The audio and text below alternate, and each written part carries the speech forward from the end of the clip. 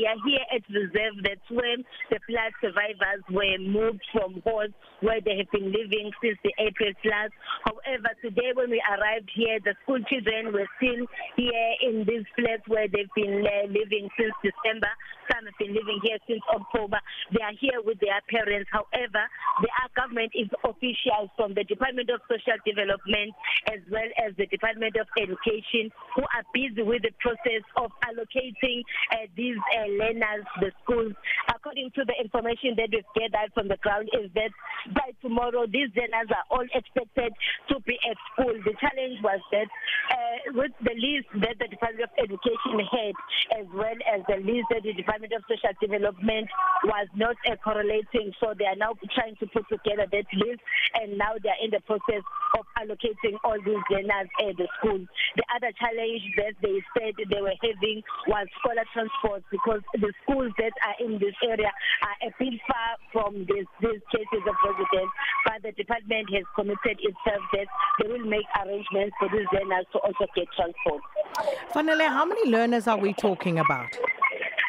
At the moment, as we're saying that even the Department of Education and Department of Social Development, they have different lists, but with the number of children that I see here, from the ones that are supposed to be going to grade R up to the ones that are at the high school level, I would say it's about 100 learners that are here with their parents, and they are all waiting to be allocated schools.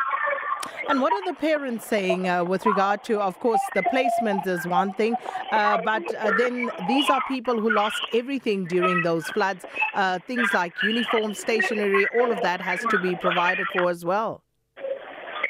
The parents who are here are saying that they're just filling their hopes to government that they'll be able to allocate their children schools, because on their own they cannot afford to transport their children to places that are far, because some of the parents are not working. They are only relying on government support grants, and some of the schools in this area, it's not no-fee schools like the schools that their children used to go to in the township in KwaMashu and Tuzuma as well as Inanda and Lindelani. So they are expected to have the Department of expecting the Department of Education to negotiate on their behalf for school fees to be waived for them. Fanele, thanks so much. We'll leave you to it. A bit noisy there in the background, but we got the gist of it. Thank you so much, Fanele Mhlongo, our reporter in KwaZulu-Natal.